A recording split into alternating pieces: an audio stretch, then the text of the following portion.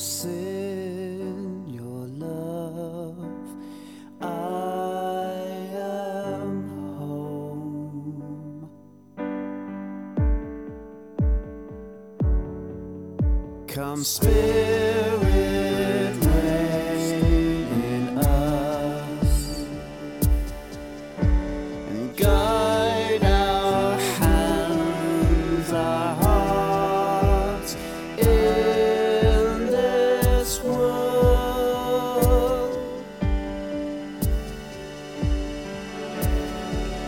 Come Spirit, Father God, you welcomed us and adopted us into your family. Father God, you welcomed us and adopted us into your family. Father God, you welcomed us into your family. Father God, you welcomed us and adopted us into your family. Father God, you welcomed us and adopted us into your family. Okay, hello again. For those of you regulars here, you'll know that we're in this series that we've entitled The Center Playlist, where what we're discovering is that we're believing that this is a playlist like no other, a playlist that we're wanting to characterize our lives, to be the soundtrack of our lives, because we believe that it will not only do us good, but we will then in turn do others good as we live according to what these tracks are. And what we've said is that these three amazing tracks that we're exploring week on week at the moment. The first one is that we're all about loving God. The second one is that we're all about loving the world. And then the last one is we're all about loving home, which is what we've talked about in terms of who we are together as church. And what we've said is as we live with this centered playlist, we want to live understanding there's three controls that help us live with this centered playlist. And they're three buttons that we've come to know and love this year, which is to pause, and within that to ask ourselves in that pause moment, how are we doing individually on a scale of 1 to 5, 1 being poor, 5 being amazing, in loving God, in loving the world, in loving home. And then having paused, we then want to center and say, well then, what action do we need to take? In the reality of where we're at, what do we need to do and what do we need to not do? And then from that point of centering, we then say we want to continue. We then want to ask ourselves, what accountability, what encouragement do we need from others to ensure that we deal with the stuff that we said we want to?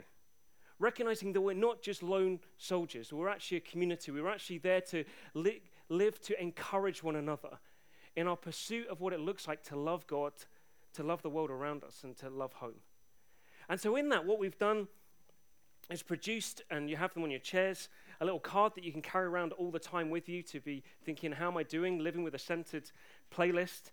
What are the three controls again? I've got those. We can stick those in our pockets, our wallets, our phone covers, whatever it is, they're there. There's also then a little A5 sheet that just allows you to have the headlines of what we're talking about in respect to this. And what we're believing is that we'll be able to use this tool to help us not only through this series, but throughout life. This is going to be a defining moment for us as a church, believing this is going to cause us to change as we seek to root down and ask these simple but highly effective questions about who we are and what we want to be. And so please don't leave them on your seats. They're there for the taking. With it, though, we started 2 weeks ago by looking at track 1. Track 1 is all about loving God, and that was part 1. And in that, what we discovered is that we love God because God first loved us, and that God, in his very being, is love. That isn't that he's got an attribute of love, but that actually his very character is love. That God, who is Father, Son, and Spirit, has eternally dwelt together in love. And I'm not going to repeat the whole preach, but what we discovered along the way is that out of the overflow of that love between Father, Son, and Spirit, they hatched a plan that all of humanity could be caught up within that love. And the overflow of that love was revealed through Jesus' life, death, and resurrection. That was to deal with what caused us to love ourselves rather than to love God, and to live with the destructive habits that then come as a result of that. And that through Jesus' life, death, and resurrection, we're then caught up, not as onlookers in this God who's love, but within and partakers of this God who's love, that we've now become part of. God the Father, Son, and Spirit, and the love they share within themselves, that they're now sharing with us. And then we get to live in the reality of that. And if you like, today is where we start to look at what is that reality like then. What does it sound like? Because when we begin to hear how good it is, I promise you, transforms everything about who we are. And in turn, in transforming everything about who we are, I promise you, it will then cause us to change everyone around us. Now, those are quite bold claims. And so we better dip in and see, does it match up? And what we start off with is, in this one, I want to look at a passage in 1 Corinthians 15 where Paul outlines who he is, outlines what determines who he is, outlines how he lives, seeking to reveal Jesus on earth. And this is at a point at which he's been talking about the message of Jesus, that Jesus rose, that Jesus came and lived, died and rose again. And that he then appeared to different individuals in order that they would be carriers of this message to the whole world, to keep igniting people with this amazing message, that through Jesus' resurrection, there's this amazing life promised that's governed by God's love. And Paul kind of says, and I'm one of the people who's a messenger of this amazing message. And this is how he describes himself. He then goes on and says, well, last of all, Jesus, he appeared to me also as to one abnormally born. That's 1 Corinthians 15:8. For I am the least of the apostles, and do not even deserve to be called an apostle, because I persecuted the church of God. But by the grace of God, I am what I am, and his grace to me was not without effect. No, I worked harder than all of them, yet not I, but the grace of God that was within me. And it's where 1 Corinthians 15:10 we're going to really zoom in on today. But we need the other bit to make sense of some of it. But verse 15:10 is, but by the grace of God I am what I am. And his grace to me was not without effect. No, I worked harder than all of them. Yet not I, but the grace of God that was with me. This verse, probably above all other verses, as I've rooted into this, has fundamentally changed who I am as an individual. Has caused me to live radically different to who I was. And I'm hoping it will start to do the same for us. And how we're going to examine this verse is under three words that I was actually taught to drive with. To be honest, I don't really remember a lot of my highway code. In actual fact, when I took my test, it's a long time ago, you didn't have to do a written test. You literally just did this test in the car where they told you to read number plates and showed you a few signs. At the end of it, my driving test examiner guy, he turns to me and says, well, Mr. Hurst, I'm pleased to say that you've passed your test. However, I just want to go back over these two signs just to save your life when you drive. And I just thought, man, if I was that bad, what have you done? But I do remember three things that are all about how you drive a car, and that is mirror, signal, maneuver.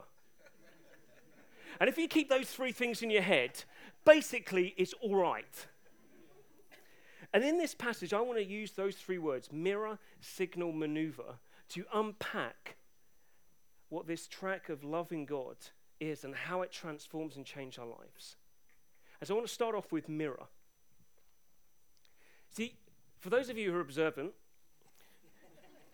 you probably guessed that there was a big mirror at the front. And for some of us, I know there's some you can't see, so there is a big mirror at the very front of the room today.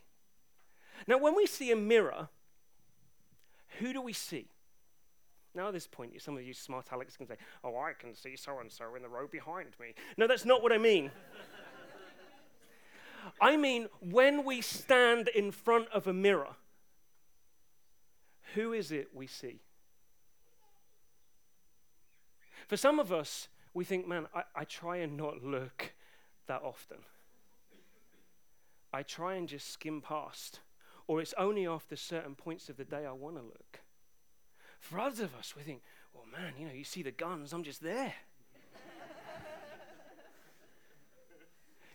When we look in the mirror, who do we see? What is it that defines us? What is it that causes us to know that deep sense of security, that deep sense of value? If you like, Paul, in these verses, holds up a mirror. and says, you know what, there's things that could have defined me. I could have been defined by my past. And we find in verse 8 that Paul says, well, what was his past? He was someone who persecuted the church. Wasn't persecuted by going around the outside of where church communities were gathering saying, you're not very nice. No. He was well in. He was observing people's executions, people's torture. He was set with all of his zeal, all of his being to crushing this community that were founded around Jesus' life, death, and resurrection. He says, that was my past. Until Jesus broke in and changed my life forever. I could have lived defined by my past. With people saying, aren't you the one who did that? Who are you? I could have been defined by my past. I also could be defined by my present. There's this weird reference where in verse 7 he says, he's one who was abnormally born. If you read around, different commentators talk about this. And when it refers to Paul referring to himself as abnormally born, this wasn't something he was speaking of himself. It was actually what was spoken of him at that point in time. And it was basically saying that who Paul was an abomination. He was abnormal. And it was what was spoken of about Paul by other religious leaders.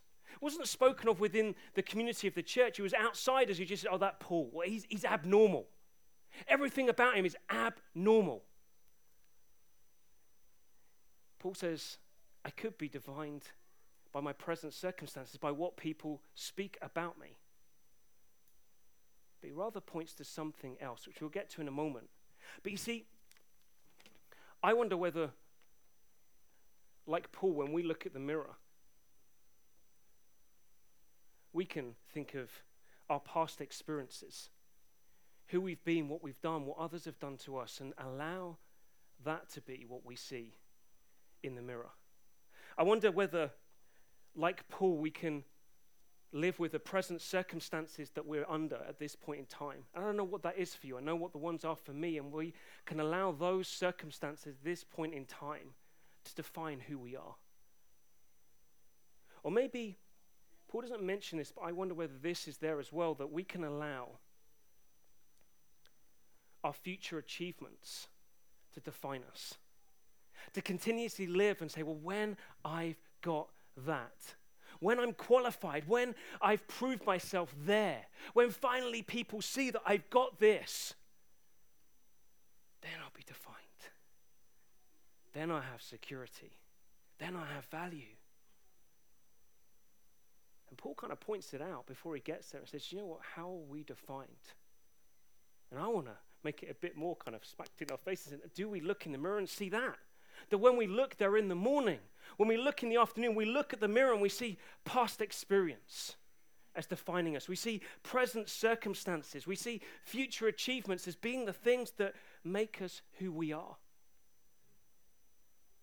Paul was one who easily could have lived like that. And he persecuted the church.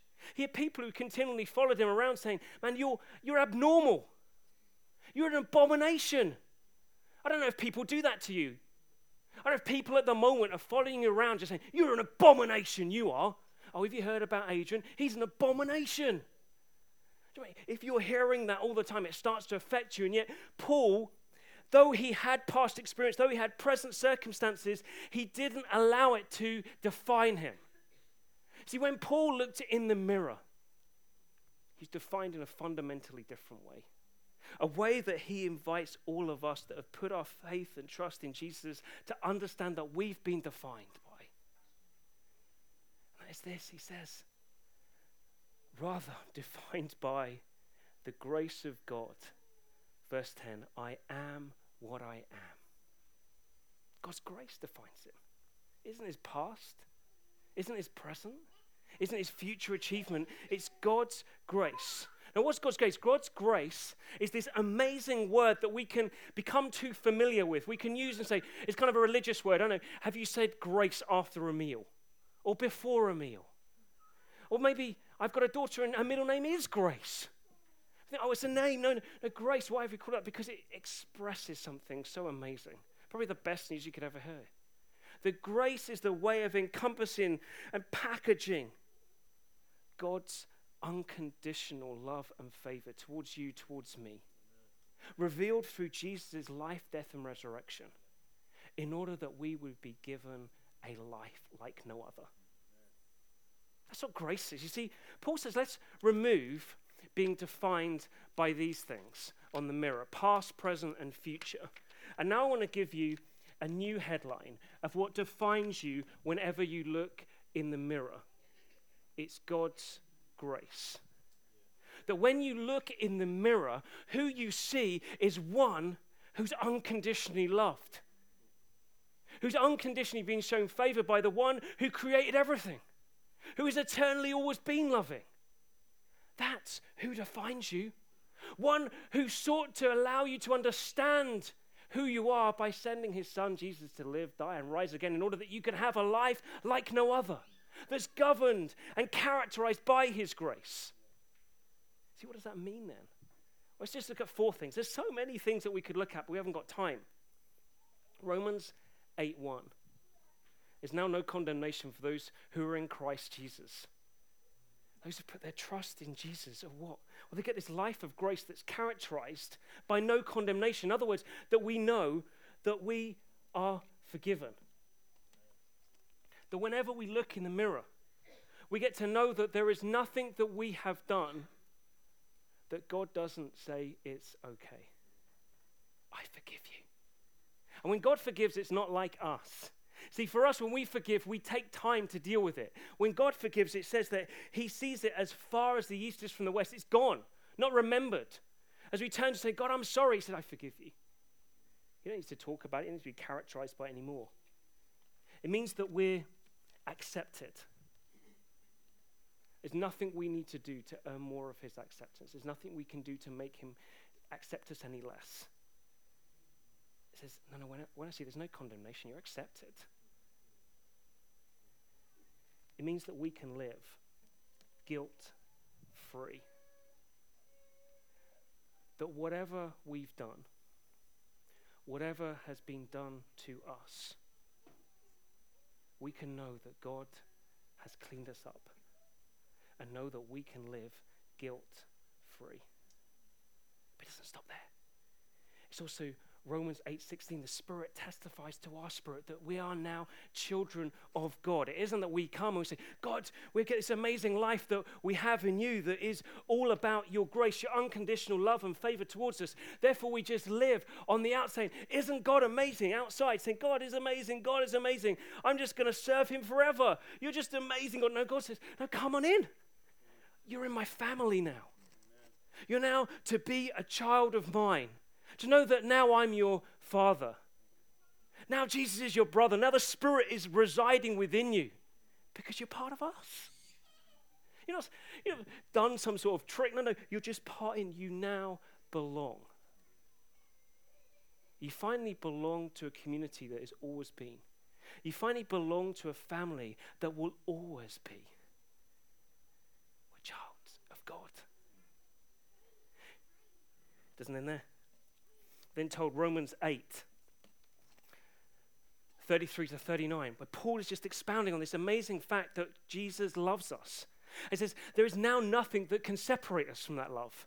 And then he goes through all these things that we could think could separate us from our love. Persecution, starvation, things not going our way, even death. He says, and the thing is, nothing is going to separate you from God's love in Jesus. That we are now those who are eternally loved. There will never be a day from the moment you put your faith and trust in Jesus, in his life, death, and resurrection, that God doesn't love you.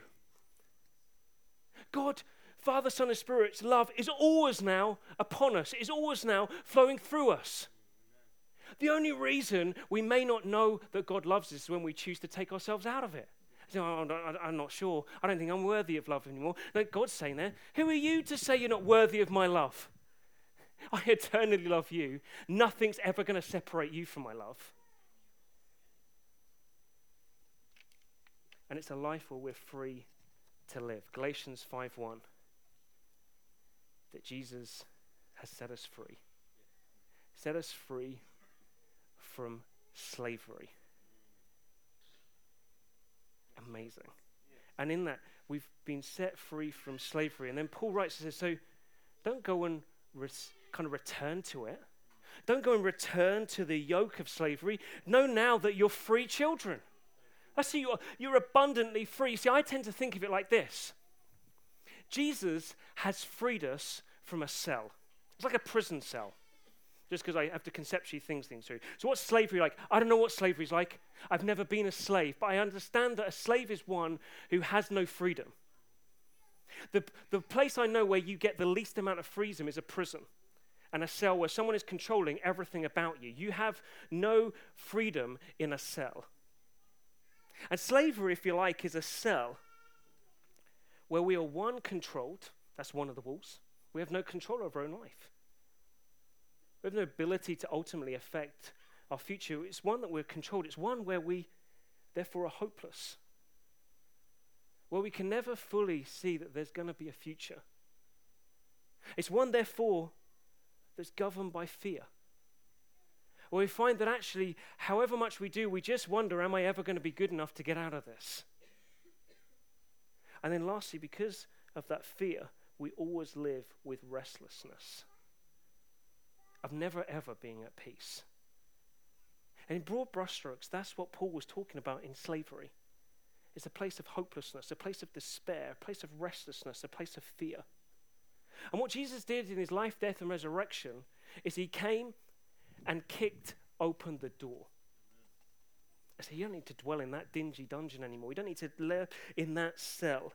Rather, I now take you out into the open and say, live in this space where you forever know you're eternally loved, where you know that you're forgiven, accepted, and you're guilt-free, where you get to know that you now belong as family, where you get to rest in that knowledge, where you get to know that there is hope.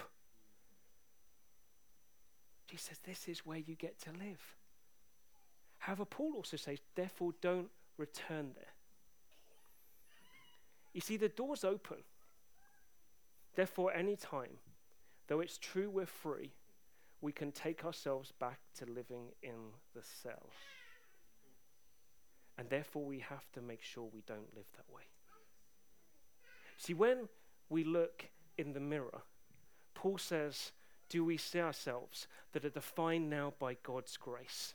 As forgiven, accepted, guilt-free, a child of God, eternally loved, free to live, because that is the truth. I am what I am by the grace of God. So how do we live this way? How do we ensure that when we look in the mirror, that's what we see? How do we ensure we don't kind of live not looking in that mirror, but go back to the old mirror, governed by past, present, and kind of future? Returning back into the cell of despair, fear, hopelessness, and restlessness. Well, how we do it is we have to signal. Verse 10, his grace to me was not without effect. You see, it's amazing to know this. But unless we allow it to have an effect in our lives, we won't ever be changed by it. See, ultimately, when I'm driving my car, I can look in the mirror and think, oh yeah, everything's all right, and I know where I want to go. But unless I start to take action and say, that's the direction I want to go in, I'm never going anywhere. I'm just going to keep going in the same direction. At some point, I have to say, God, this is the truth of how you see me now by your grace. Therefore, I'm signaling to say, I'm going to center my whole being around this mirror. That's the deal. And the thing is, when you kind of are sat on a Sunday morning, I don't know, you're sat where you are, I'm sat here, and I'm looking at thinking, okay, yeah, I can see that. I can see that's the kind of mirror I need to live with. I think it's madness to go back to an old mirror that's saying, oh, no, you're not. You're defined by your past experiences. You're defined by your present circumstances. You're defined by your future achievements. You think, that's madness. Why would you want to stand in front of that mirror? I want to stand in front of that mirror. That mirror looks pretty good to me. And so we think, no, I'm going to center my whole being around this. I'm going to orbit it. I'm going to ensure that this is the mirror and this mirror only that I look in. But the thing is, life happens. And as life happens, we can start to find ourselves not looking in that mirror. We can find ourselves looking back at the old mirror, I'm thinking, oh man, if people only knew. Why did I do that? If I got that stuff, then maybe I would actually be a bit more happier. You see, a few months ago, I think it was 3 months ago, I was in a team meeting with a team that I'm part of outside of Oasis, a team that's fun kind of being part of. Just so you know, just because where this story's heading, everyone in this team is totally cool. We're all fine with each other. So I'm part of this team, and I turn up, think it's just a normal team meeting. As I get there, the guy who's leading this team says, right, we're changing everything, and how we're going to change it is, Adrian, you're not going to be in this team anymore. I was like, I didn't see that one coming. I said, oh, sorry? What, I'm not in this team anymore? He said, yeah, we're going to restructure, and you're not going to be in the team, and this person's definitely going to be taking more of a lead, so you don't need to come to this anymore. And I'm driving home afterwards. As I'm driving home, I start to think, what on earth is wrong with me?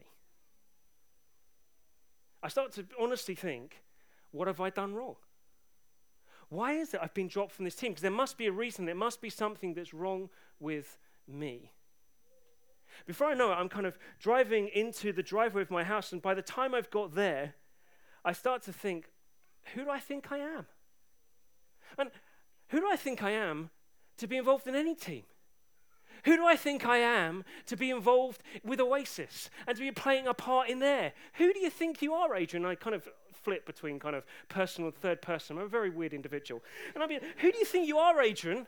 Like, everyone knows ultimately who you are. Everyone knows your past. Remember all that stuff you did? It's not surprising, to be honest, that you got dropped from this team, because when people really get to know the full history, then they get to understand there's no way you should be doing what you're doing.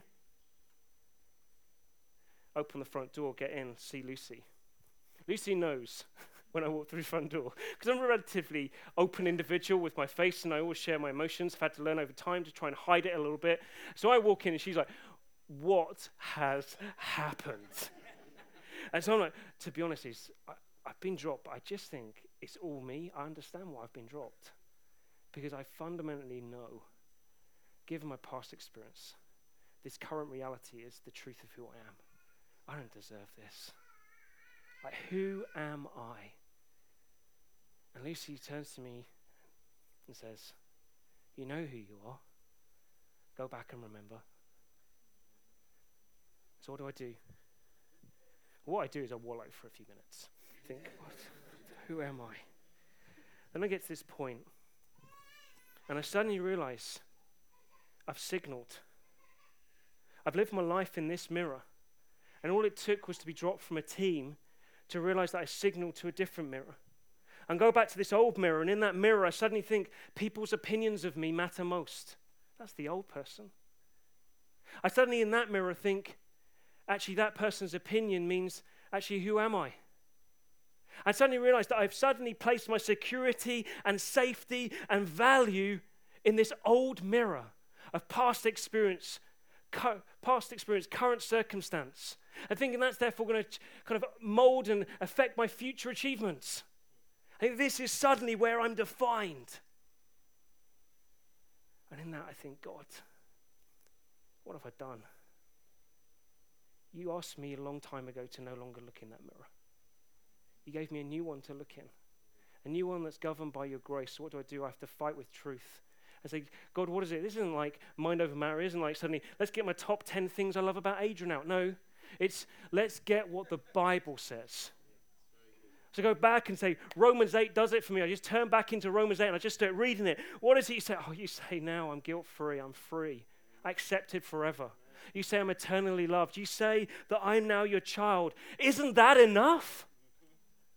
I get from this point of saying, God, thank you for this truth. I'm talking to him. I'm praying. That's what prayer is, isn't it? Talking to God. It's because it's a relationship. I suddenly remember, Father, you're the one who defines my being, not any person. So then I come back and think, Father, it's you. I then get to this point thinking, oh yeah, Romans 12:1, be transformed by the renewing of your mind.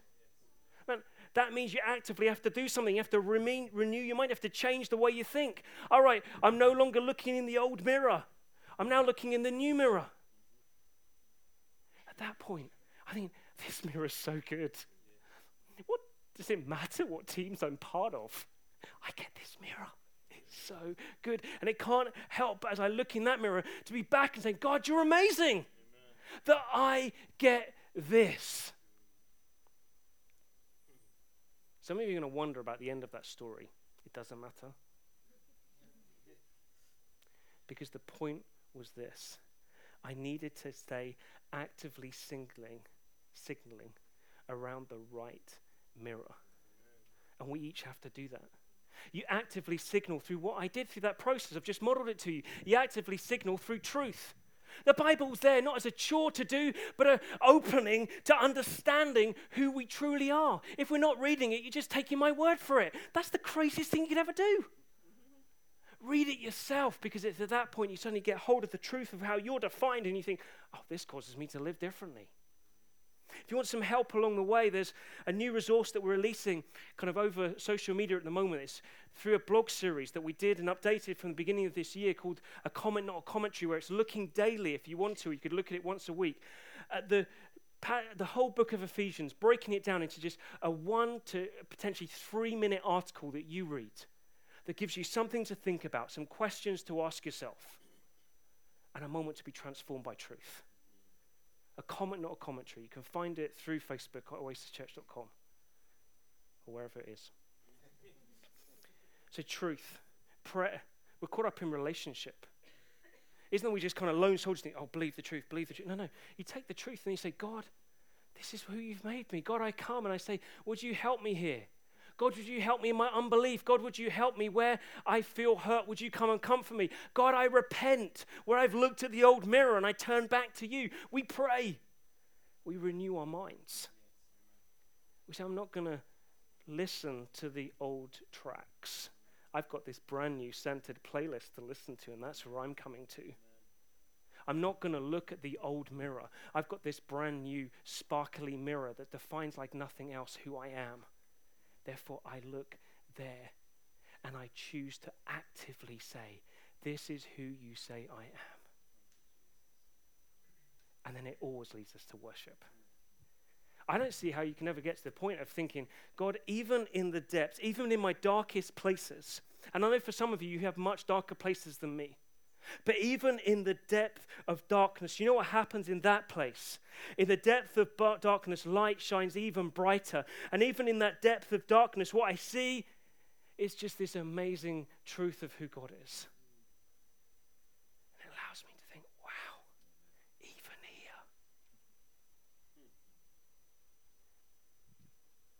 But it doesn't end there. We've signaled, looked in the mirror, signals, you have to maneuver.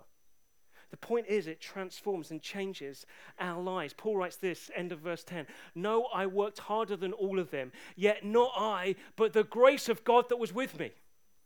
Here's what Paul's not saying through this, because there can be a challenge in these verses. He's not saying it's all about mirror gazing. In other words, I don't know, let's make people feel a bit more uncomfortable in that row. So it's just that, and all of you feel uncomfortable now, it's not like, okay, what I'm going to do now for the rest of my life is just sit here. Whew. Look at the mirror. See, you were all starting to feel uncomfortable. That was like less than 5 seconds. The point isn't that we get to the point of saying, man, this is an amazing mirror I have, therefore I'm just going to sit before it. That's not what Paul's saying. He's also not saying, forget the mirror. He's saying, wow, amazing mirror. Get on with the rest of life. Let's work hard at it. Let's work as hard as we can to show how worthy we are of the mirror. Paul says, no, we become carriers of the mirror. We become those who in everything we are, in everything we do, the mirror goes with us.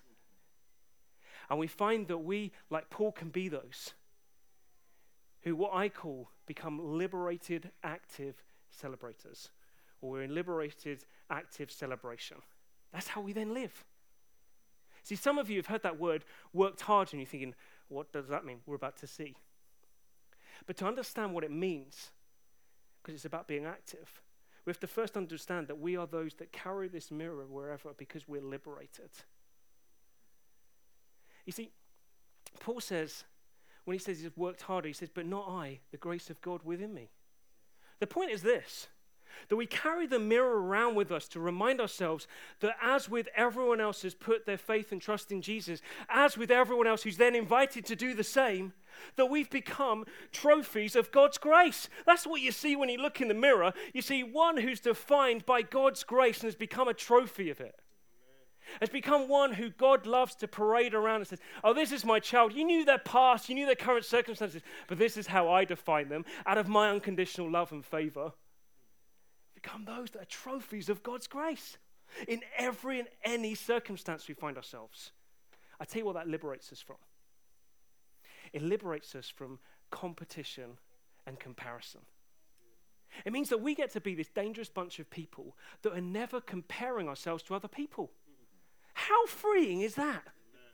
That I never have to worry about Gus. Like, we all know Gus is better than me, but I don't have to worry about it. Because ultimately I know he's defined by that. I'm defined by that. It doesn't matter. I don't have to worry about what he's got and I haven't got. I haven't got to worry about what gifts he can do and what I can't do. I just have to know, I know he's defined by that and I'm defined by that. I don't need to compare that. I also don't have to be competitive. I don't have to think, Sarah Bowen, man, she's always praying everywhere. How am I going to be matching up to that? And she prays before a Sunday morning. I'm still getting stuff ready. Who am I compared to Sarah Bowen? Who cares? Sarah's got the mirror. I've got the mirror. We're both trophies of God's grace. It liberates us from comparison. It liberates us from competition. I tell you what, in the day and age we live in, that is fundamentally groundbreaking. If you can live your life thinking, I don't need to compare myself to anyone else in this place. I'm not here to compete with everyone. I tell you, in your university campus, in your street, in your workplace, people will think, who are you? Because we're liberated. Liberated to activity. See, what we get to do is we get to live in light of this mirror in every and any circumstance you and I find ourselves in. Every arena of life. We just get to live defined by this. So we can say, man, I'm going to work hard here, not because it brings any value to me, but because I realize, actually, I'm just totally free. I know my value doesn't come from this. I'm just going to use it as a way to just say, this is who I am. Therefore, God, I thank you for it. And I'm just going to do this to the best of my abilities. We're liberated. It means that in the moment of recovery, we can think, in this area, my recovery isn't going to define me. This is what defines me. My recovery is an outworking of what defines me. In my moment of darkness, of depression, my depression isn't what defines me. It's in this moment here, I get to cling and say, this is the mirror that defines me. In any and every arena, we get to be active in our possessing of who God says we are. Which then leads us to the last thing. Celebration.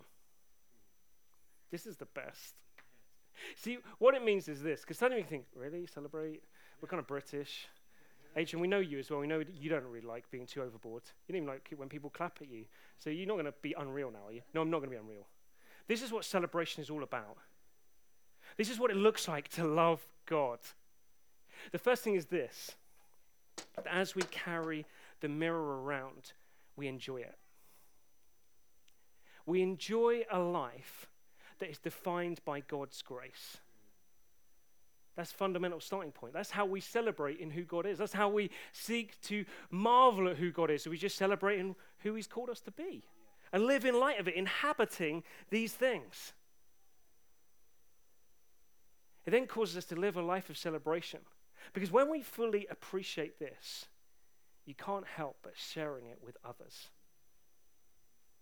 You can't help but with wherever you go, taking the mirror. So I'm down the co-op. I've got my mirror. Because I can't help but show what I know to other people. I'm hanging out with people I know a bit better. So people at co-op I know to a level. They kind of know me. We talk about films, talk about shopping. We talk about life a bit, just as I'm quite a talkative person. Lucy says I'm a slightly over-exposing, sharing person, but I tend to think inclusive. So then there's the people I know a bit better. The people I know a bit better, I just want to tell them, if they don't know who Jesus is, I want them to know this life. I don't spend all their time saying, you're looking in the wrong mirror. You're rubbish, you are. No, I say, do you know what defines me is this stuff? So a friend of mine starts a journey. I've told this story before, but it still blows my mind that the journey starts for him, of him just saying, Adrian, you're the least religious person I know. How come? He's an unbeliever, doesn't really like religion at all. We get to then talk about how I'm not that religious because I was never that good. And I realized that God loves me unconditionally. And that's the starting point that transforms my life. And so he loves talking about that. That's what we talk about. A God who defines us by this mirror. I post something on Facebook that I read. Just because I realized it's a way of just communicating with lots of different people. And it's this thing of just who Jesus is. And it's this comic tale of, you might have read it, I thought it was quite funny. So it's of a mum who buys her son a band that says, what would Jesus do?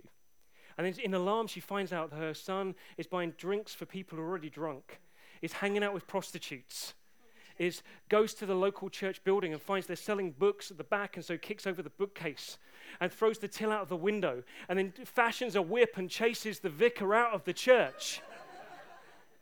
And it says then the mum decided that she'd give him a different armband. And so she gave him what would a Pharisee do. And now he's behaving a lot more better. But in it, as I read that, I thought, do you know what? Most of my friends think that following Jesus is the exact opposite of who Jesus is. And so what I did is I posted and I say, this is worth a read. A number of my unbelievers click in and start liking it, saying, all right, that's what it is. Because Jesus was one who went to places and offered grace, offered unconditional love where people least expected it. And we therefore get to do the same. We get to be those who just carry the mirror and say, this is who Jesus is. This is who God, Father, Son, and Spirit is. Would you like to meet him? I tell you what, it's attractive. So we mirror, we signal, and then we maneuver. How are we doing that? So we say with the love tracks, with each of the tracks, as we get to loving God, we just say, well then, let's get the controls in and say, how are we doing? Let's pause for a moment. Scale of 1 to 5.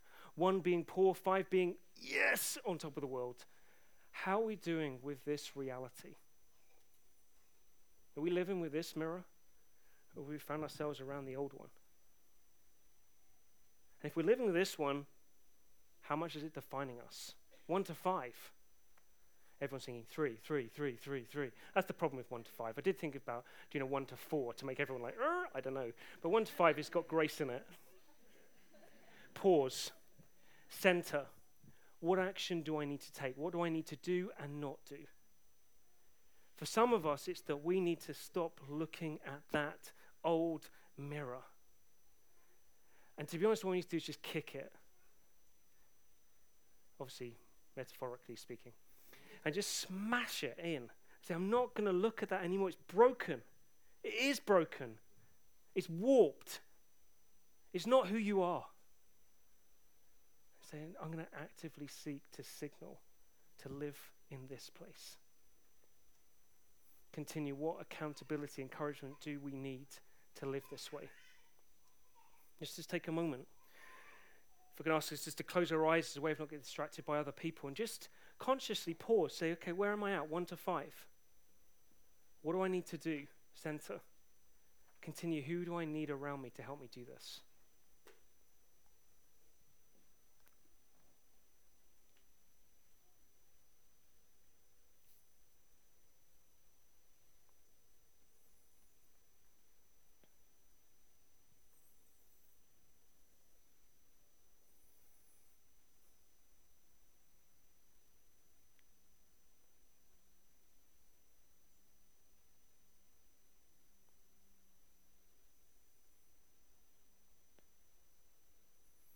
I'm just going to pray for us, but before I do, just whatever the answer was to the last one, in terms of who do we need around us to support us. Only you can make that first step to get them around. That means all of us have to have boldness to say, would you help? I know who the people are for me. I can't make them for you. It might be a small group. It might be a group of friends that you've got. It might be someone you just know, you just live life together and you just need to make it a bit more purposeful. But can I encourage you to do that? I just want to pray for us. Jesus, I thank you that being those that are now enveloped, partakers, participators in your love, defines everything about who we are. I thank you that it causes us to live with a mirror that is redefining, that causes us to know that we are continuously get our value, our security in and through you. And I pray, God, would you cause us to live as followers of you more and more in light of that. I pray for those of us who are here just still trying to suss this whole thing out. I pray would you cause us to know the invitation is there for us, to know that we could look at ourselves in a fundamentally different way because of how you see us. And I pray, God, that would then cause all of us to then live differently. I pray for those of us who know you defining us. I pray would we be those that continuously live carrying the mirror wherever we go, seeking to share who you are with everyone and living lives that celebrate it. Amen.